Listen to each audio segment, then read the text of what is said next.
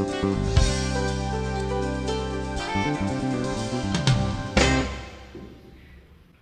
good morning. My name is John. I'm one of the pastors here at ABF, if you don't know me. And I don't know if you knew this about me, but I grew up in Agora, right across Canyon Road in Hillrise, the area right behind Vaughn's.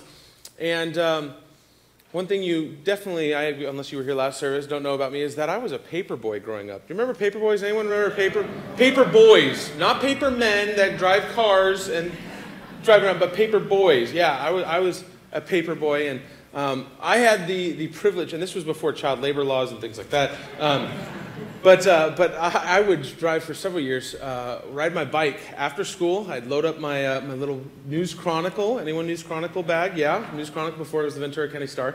And load them up with papers and ride around the neighborhood and deliver to different houses and things like that. And then once a month go and collect those that ordered it. I'd collect the money. I think it was like $7 a month or something like that. But for every day, I was like, wow, that's really cheap. But today it's like $1 a day or something. I don't know. It's ridiculous. But you get it on the internet.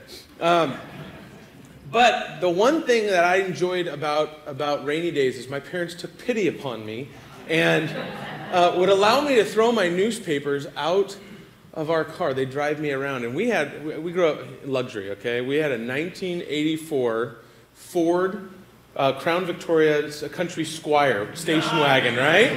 You know what I'm talking about? Station wagon with the fake wood paneling along the side, right? And this was the first car that we had that had power windows. Yeah. And the back window for the station wagon, you actually got to use the key and you could turn it and it would turn down, roll down, and then you could climb. We never climbed in through the door. We always climbed in through the window. We'd roll down the window and climb in. And that's where I would go, into the back, which the back had seats that opened up from the floor of the station wagon area, opened up to two seats that faced each other. It was the coolest thing ever. And so you'd open those up, and this was, before shoulder restraints, seat belts, and all that.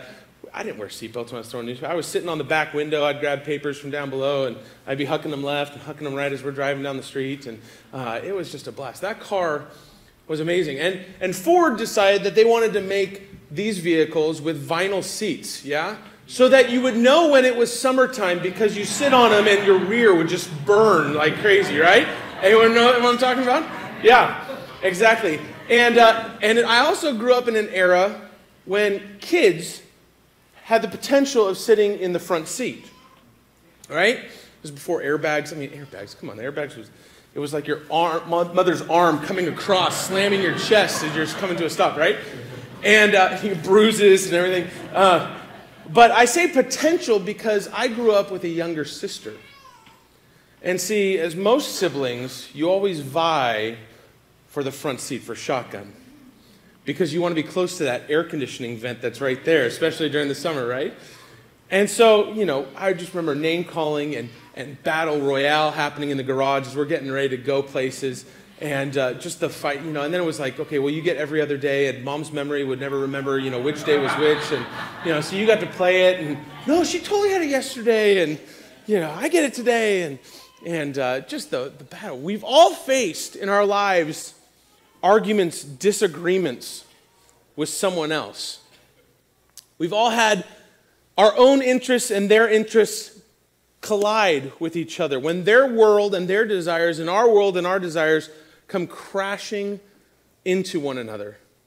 Take, for example, you may have already experienced this phenomenon this morning when you're getting ready to come here to church. You want to get ready, and you're out the door, and you're waiting in the car, and someone, I'm not going to say who, is in the house, and you're waiting for them, going, we're going to be late, we're already through worship, come on, let's get going. And your desire to get there on time, to church on time, and their desire. Or you have a desire of driving down the 101 in safety and not having to, you're driving, 65 miles an hour, inches from other vehicles with drivers, and you know who they are, right? They're the ones that are still talking on their cell phones, even though it's illegal, and they're just slumping down a little bit farther and trying to hide it, but everyone knows what they're doing. Or they're texting, and they've just got it a little bit lower, which makes it even more dangerous because they're all slumped down driving, right? And to add to that, they're either the ones that are eating while they're driving, and they've got the Big Mac and the fries in one hand. They're driving with their knees. They're putting on their makeup, right? They're just driving down the road, inches from your car that you're trying to get someplace safe and sound, and they're driving there. I'm not picking up guys in theater can wear makeup too. So you're right, or movies. I don't know. They put makeup on. Shaving. I get the electric. Yeah, I was like, wow, shaving cream and all that, that'd be scary. But we also have it in our homes, right? How about in your marriage? How about this past week, guys? You have the remote control, the power in the house, right? And you are wanting to watch the NC2A tournament that's taking place, and she wants to watch American Idol, right? Or Dancing with the Stars, or something, or America's Top Chef, or whatever it is now, the reality. And there's a struggle there. There's power in the remote control. I don't know why God created it that way, but there's something in that remote control that brings power. Or how about when you see a Saturday coming up and you see it being wide open, and you're going, man, I get to relax and sit back, and man, I'll just go and hang out. And your wife gives you that look that we all know as husbands. And it's that look of, have you seen the honey-do list lately? I see that Saturday being honey-do list day, and your world and her world collide. We all face this tension. We all face this battle in our lives. How about in parenting? If you have young kids like I do, you come home from a long day at work, and you're wanting just to sit back in your garden and watch your plants grow. I have a garden, yes. I've been posting it on Facebook. I have a garden. I really enjoy my gardening. And I'm eating from my garden. I ate potatoes this week that I grew. I grew them. It was awesome. And a strawberry. I had to split 4 ways. It was like the sliver. It was crazy. A single strawberry. It was awesome. But this is the thing. I love going out in the garden. I get home and it's like, hey, your kindergartner has homework. Go help her with the homework. Or, Daddy, can we go throw the ball? Or, Daddy, can we wrestle? Or, Daddy, I want to play with you. Daddy, come color with me. We all face that tension, that disagreement of what's going to happen. Or how about with parenting, like I faced, is that there's a puppet show that's using some of the good sheets, like the billion thread count or whatever. I don't know thread count, but, and then they want to use your good socks as puppets for this puppet show. Oh. And they want to do a performance for you. Or how about at work? When you're looking forward to leaving early on a Friday afternoon, getting away for a long weekend, and your boss comes to you and says, about that, I need that TPS report done today. Can you get that done? Yeah. You know what I'm talking about? And you're going, I'm trying to get out of town. I've got a family. I want to get home. Or how about that person that works next to you, that coworker that sits in the cubicle next to you, and you value your silence and getting your work done, and they have the sniffles.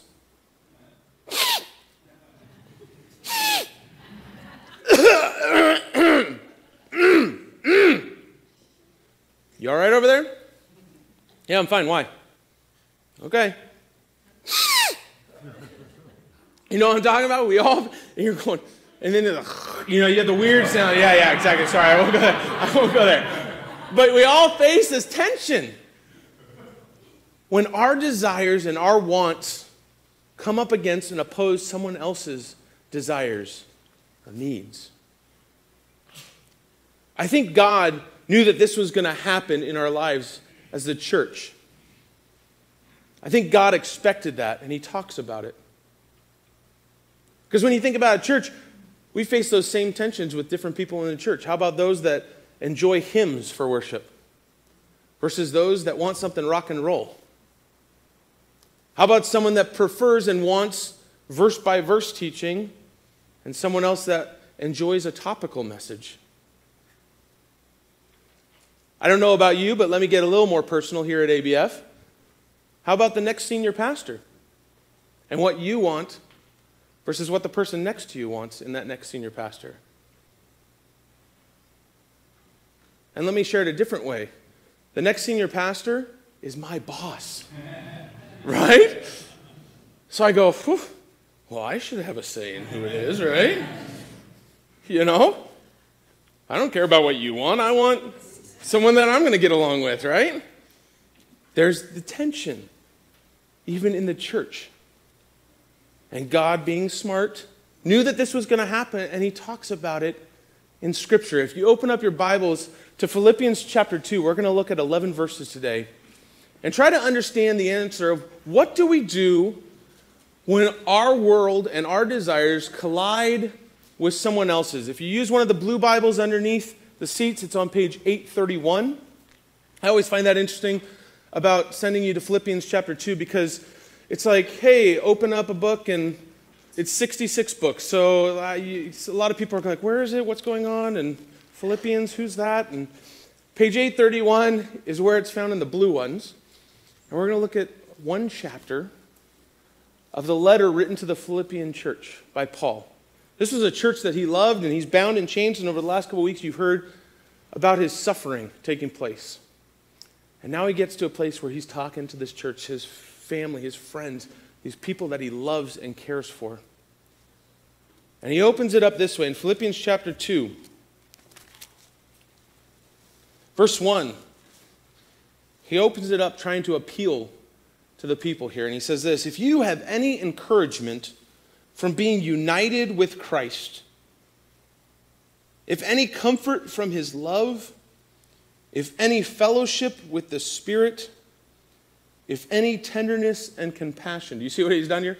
It's awesome. I love it. He just broadens this out and he goes, hey, if you have accepted Christ into your life and you're following Jesus, if you have even had any comfort from his love, if you've seen any Christian around you that's loved you, that you've seen his love flow through, and if you've been united with his Spirit, if you are on the same track as us, and then he goes, heck, if you have any tenderness or compassion or a heart beating in your chest, this is for you.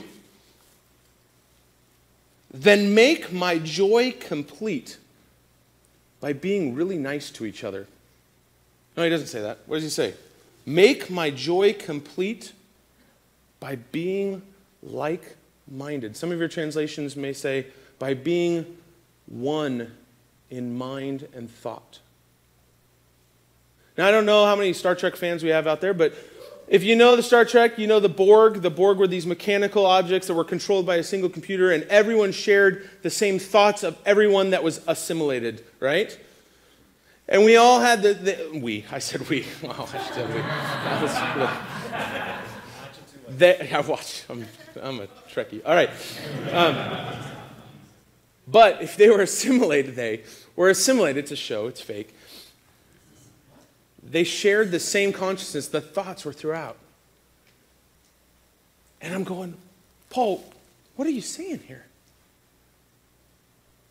If we have a heart beating in our chest and we're part of the church, then make my joy complete by being like-minded, by being one in thought and mind with others around you. How does that happen? When my thoughts and my desires and my wants and everything I want is different from the person sitting next to me. He answers it this way, and I want to give it to you this way because I've really been hashing it out this week and really refining it to a simple phrase. If you disagree, remember humility. I know it rhymes. It's kind of cute. If you disagree, remember humility. God wants us, and he uses Paul to share it here, to be of one mind. And he goes on to even add to that and describe it, saying, having the same love. That we have the same love for each other, for the city that we sang about, for these people that we're praying for. That we have the same love and that we are being one in spirit and purpose. What's your purpose? What's the purpose of the person next to you? As followers of Christ, Jesus makes it very clear that we are called to make disciples, baptize and teaching them to obey everything that he has taught. That's what this painting is all about. A few weeks ago I shared, and we came up and we wrote these names up on this beautiful painting as a commitment to praying for more disciples, to praying for fruit. And folks, we have fruit. It's just begun. But how are you doing on praying for them? How are you doing on praying to see these names of people come to know the Lord? It's been a difficult one for me. But this is something I think we need to embrace, because this is what he's saying, is that we need to be of one mind. We need to be of the same love. That's what he wants from us. When we disagree, though, remember humility. And he goes and shares it this way. He says in verse 3, "Do nothing out of selfish ambition or vain conceit." Now, oftentimes I've read this portion of Scripture and gone, oh, that's for the models that are vain and stand in front of the mirror for too long and primp and wear designer clothes. Not for me. They're doing things out of, vanity, vain, right? And ambition and, it's the Wall Street guys that are all about the money and they're ambitious and they're wanting to climb that corporate ladder and it's all about them, not me. But how many times have I done things in my marriage where I say, hey, I'm doing this to serve my wife. I'm going to wash these dishes. I'm going to vacuum this house. I'm going to take the kids off her hands and I'm going to take care of them and give her, I'm going to go to the spa, darling. Go get those manicure, pedicure, whatever they're called things, and go have some fun. I want to serve you. But deep down in my heart, I'm going, I hope I get something in return. I'm doing it out of selfish ambition, not out of a pure love and care and service. Even though I say I'm doing it that way, it oftentimes becomes, what can I get out of this? We look at our culture today, and we look at that fact of marriage, and we look around and we go, 50% divorce rate. What does that add up to? It adds up to the fact of, you're supposed to give me what I need. You're supposed to give me, I can't find it here? Okay, we're going to get a divorce. I'm going to go find it somewhere else. Or, I can't find it here in this relationship, so I'm going to go find someone while I'm married to you that meets those needs, because it's all about me. I call it the Finding Nemo syndrome. Anyone seen Finding Nemo? The seagulls, what are they saying all the time? Mine? Very good. That was excellent. Well done. Well done. Mine. It's higher pitch, but it's all about me and mine and what I want. Not what she wants or what she needs. Selfish ambition. What am I going to get out of this? That's often a question we ask, isn't it? Someone asks us to do something, what am I going to get out of it? We almost learn this as a small child. Katie, my daughter, make your bed. Why? What am I going to get out of it? Do I get an allowance? Are you going to pay me to do it? How much? Do we get to go to Disneyland? We learn this at a small age of doing things with the intent of, what do I get out of it? Not out of a pure service or pure love for the other person. Do nothing out of selfish ambition or vain conceit. What about the workplace? What about what you do each and every day? Are you putting yourself and your needs above your coworkers, maybe to make yourself look better? The term being thrown under the bus. Does that ring a bell with anyone? Not my fault, it's their fault. They did that. It's all about me. I was reading an interesting article by Michael Hyatt. He's the chairman of Thomas Nelson Publishing. And he wrote about one of his business managers and the reports that he wrote, and one specifically when they didn't reach their monthly goals. He wrote his report in such a way of, I did not meet the goals this month. I did this and I understand this, and I'm going to work harder with my team to do this. He took the responsibility.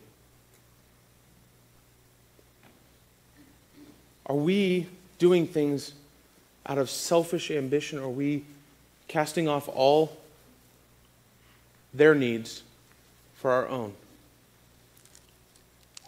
And then he gives a but. Do nothing out of selfish ambition or vain conceit, but what does he want us to do? Look at verse 3 with me. In humility, consider others better than yourselves. Ooh. What would the world be like if we treated people as if they were better than us? What if we treated our neighbor better than us? But it's not just that, because it's not just consider others better than yourselves. He has these two words right before that. But in humility, consider others better than yourselves. Because see, Paul knows and God knows and used Paul to write this, because when we try to consider others better than ourselves, it's a difficult task. When we want to meet the needs of other people, it's a hard thing to do because we have our own needs and we have our own agenda and we want to do our own things. But he uses these two words, in humility. Consider others better than yourselves. When you disagree, remember humility. Because it takes humility. It takes being humble to put their needs ahead of your own. My wife, and I've been given permission to share this, loves to talk about the moment that I put my head on the pillow. Right? If you know what I'm talking about, I'm getting ready for bed. I'm all ready. Hop into bed. I'm about to roll over. I've set the alarm for the next morning. And that's the time she wants to talk about her feelings. What? No. Let's do this another time, not now. Don't you realize we have a few short hours of sleep here? We have young children that are going to be up early or up multiple times in those short hours that we're going to be sleeping. My needs, I want to sleep. Her needs of wanting to connect and talk and share her feelings and hear from me as well. My feelings and more than, how was your day? Fine. That's often what we share as guys. How you doing? Good. How was your day? Fine. What'd you do? Stuff. Right?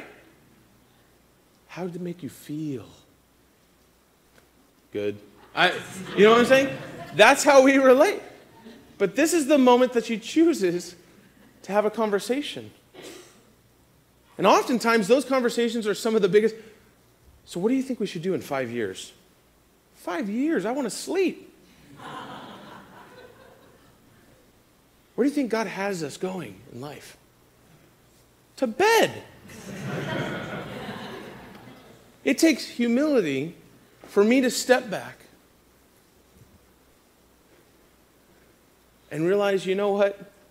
I can sleep when I'm dead. This relationship is far more important. To connect, to be united in love, to show her, not out of things I'm going to get for this, but to show her that I love her and I care about her and I want to know her.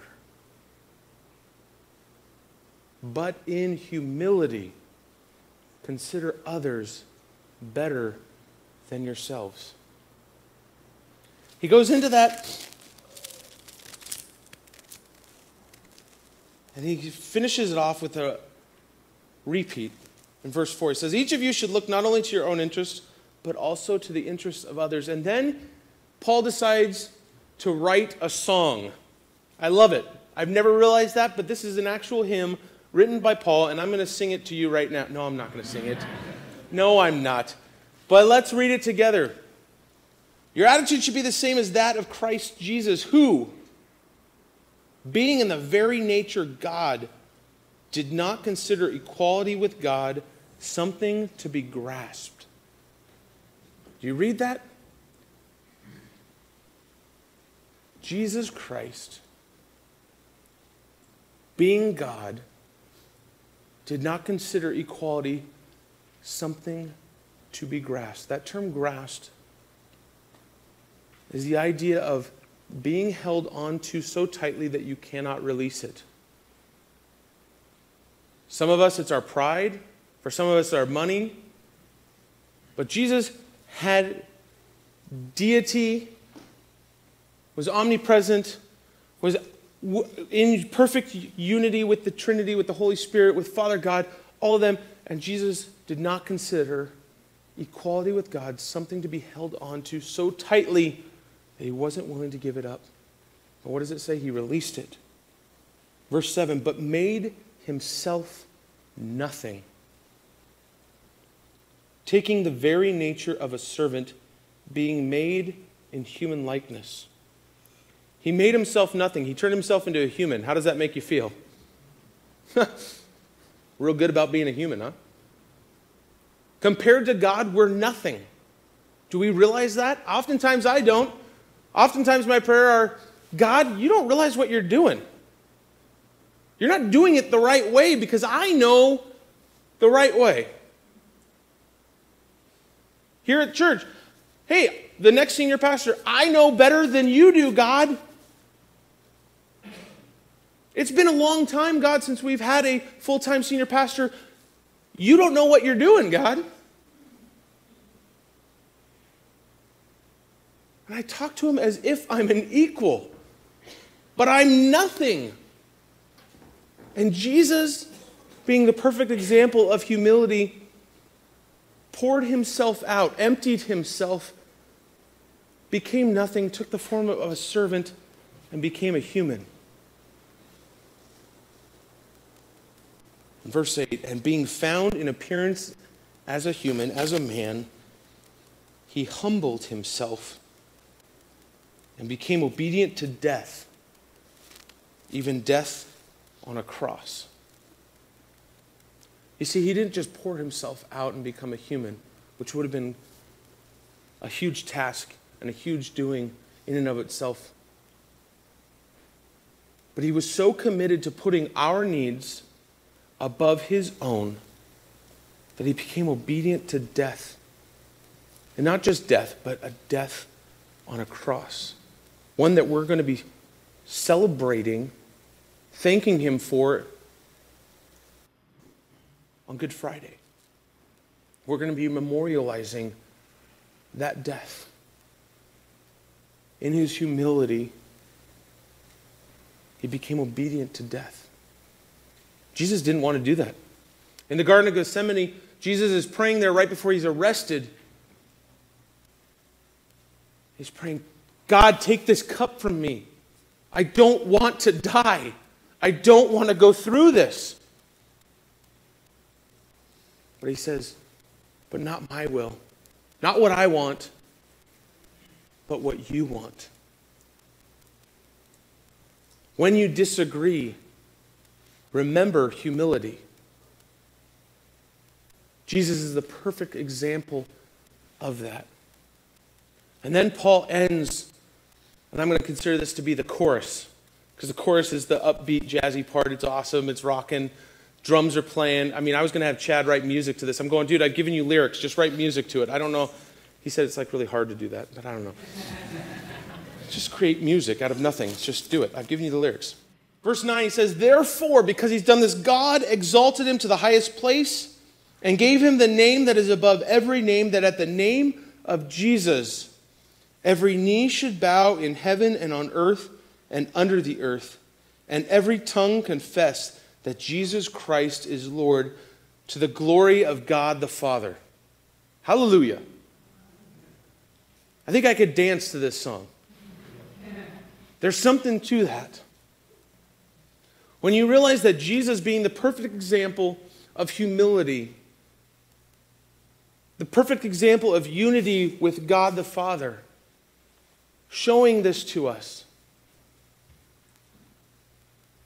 that he is exalted. He is brought to a place far higher and greater.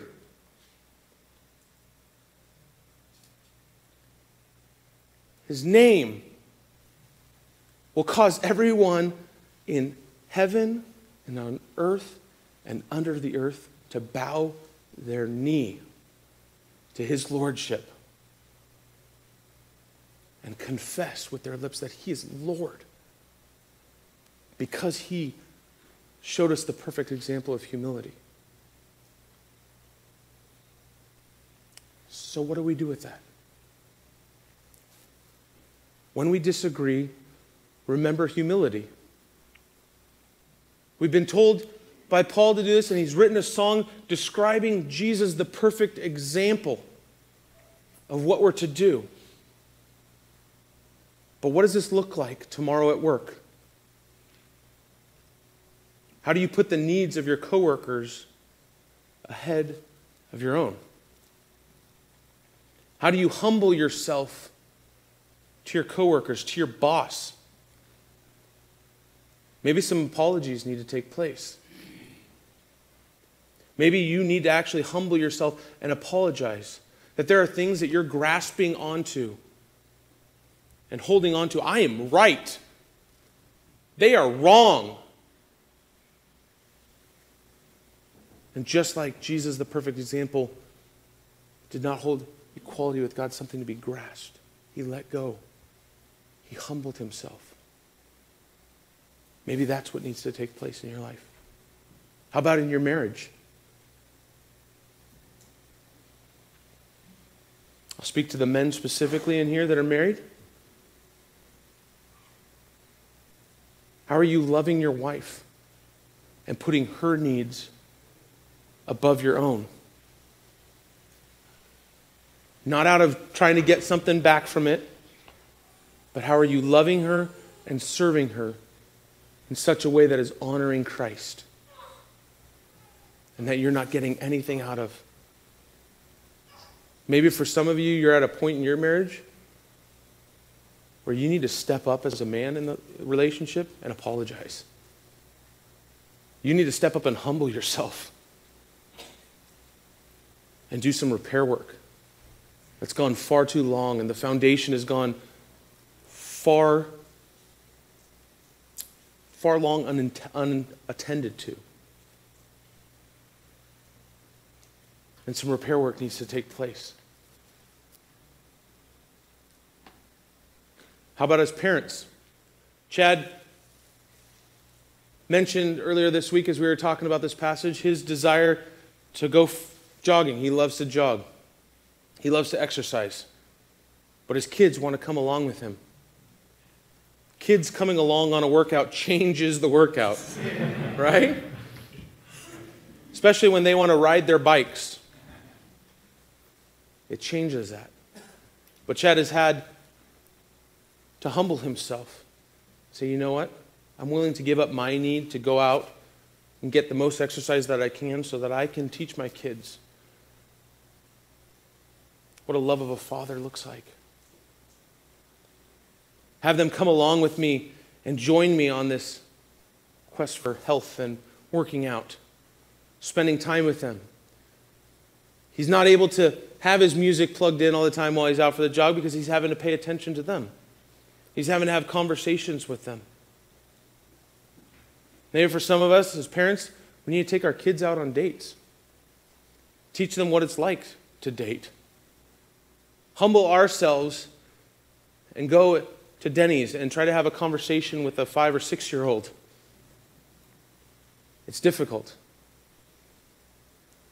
When was the last time you got the little sheet at the restaurant while you're on your date and started coloring with your kids or grandkids?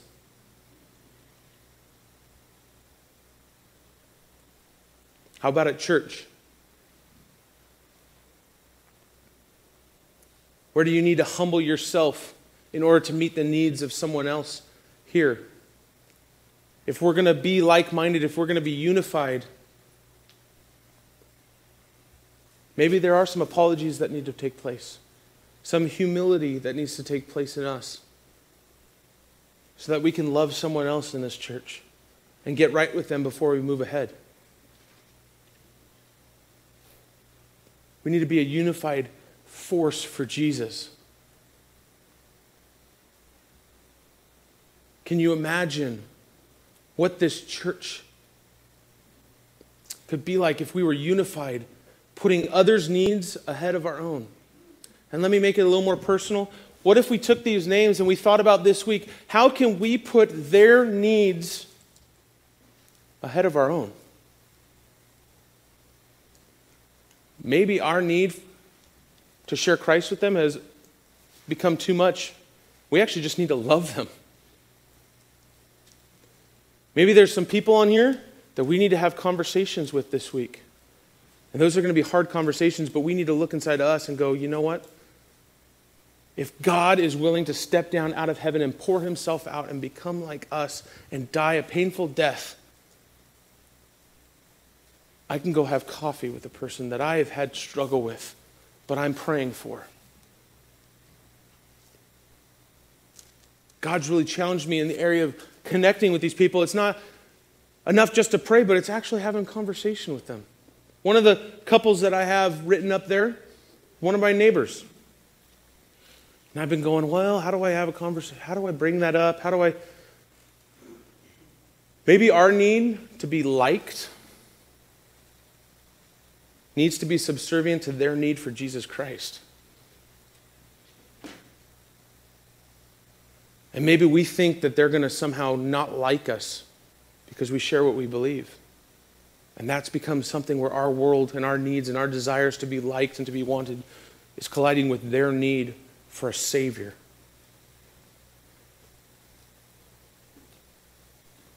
That's what I've been approached with. And this last week, my neighbors invited me to come to one of their seders and be a part of their Passover celebration. And I'm going, I haven't invited them to Easter, and our Easter celebration. Well, I've got to now.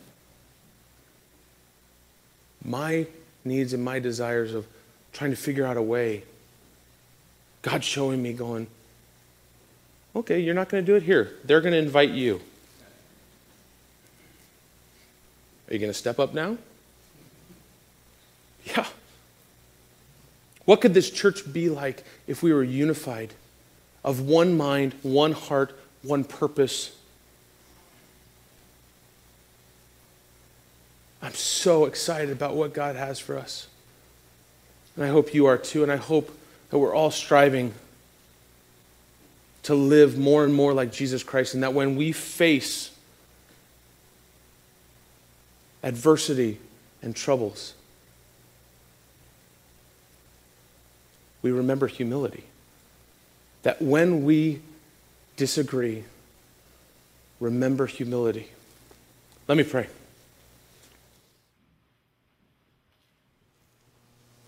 God, you love us so much.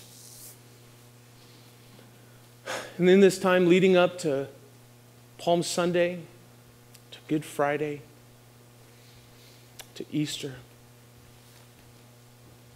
you desire from us a unity of mind, of heart. And you've given us the perfect example of that. You paid the ultimate price so that you could woo our hearts back to yours.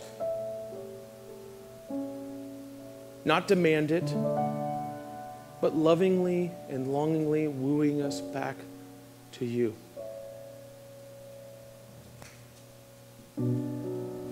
God, your heart for us is that we would be united, that we would do life with each other, not out of a what can I get out of this, but out of a what can I do for you? God, help us in those times where we disagree, when we come to places in our life where our world and our desires, our wants hit and collide with someone else's. Help us to humble ourselves and follow you in all that we do. May you be given the glory and honor. In Jesus' name, amen.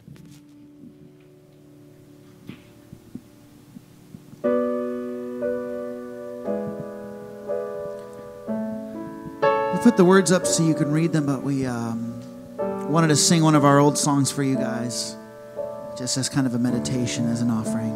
This is called As I Am.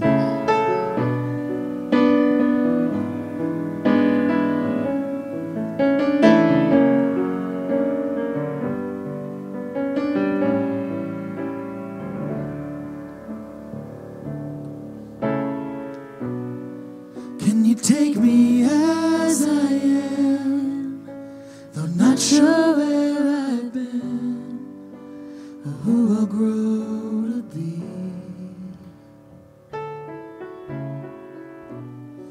If I show some ugliness or cause a bit of stress, will the way be shut to me? I'm likely to fail your expectation. Often a source of mild frustration. But It was the Father of the light who formed me in the dark. It is the Son who gave his life that woos my wayward heart. The Spirit breathed and made the way that led me to your door. And if you take me as I am, he'll lead us where we've never been before. Oh, oh, oh.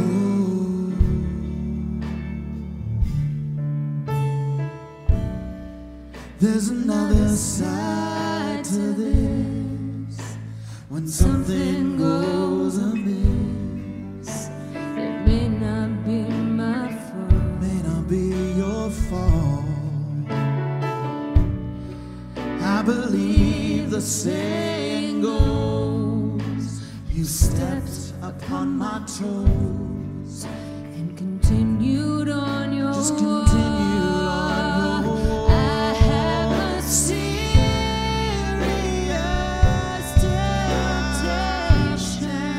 temptation. Fall for reconciliation. It was the Father of the light who formed you in the dark. It was the Son who gave his life, who woos your wayward heart. The Spirit breathed and made the way that led me to your door. And if I take you as you are, he'll tend to where the battle stars were torn. Make my joy complete.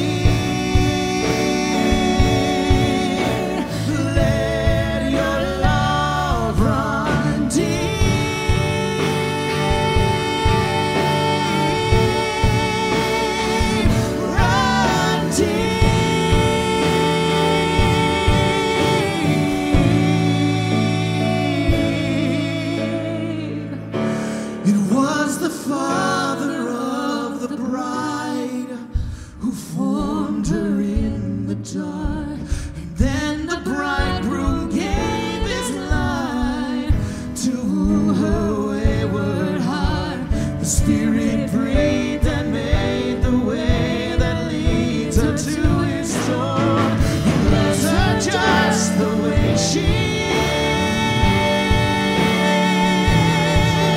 He loves her just the way she is. He loves her just the way she is and leads her where she's never been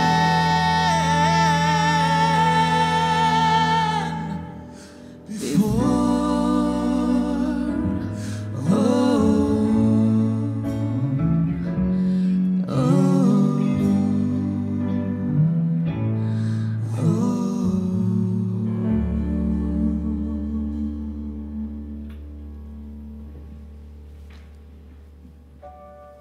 This isn't an easy process. If you'd like prayer, I'd love to pray with you afterwards up here at the front and allow God to speak to you, to use you this week as you move ahead, to humble yourself, to reconcile relationships, to bring unity where there was brokenness.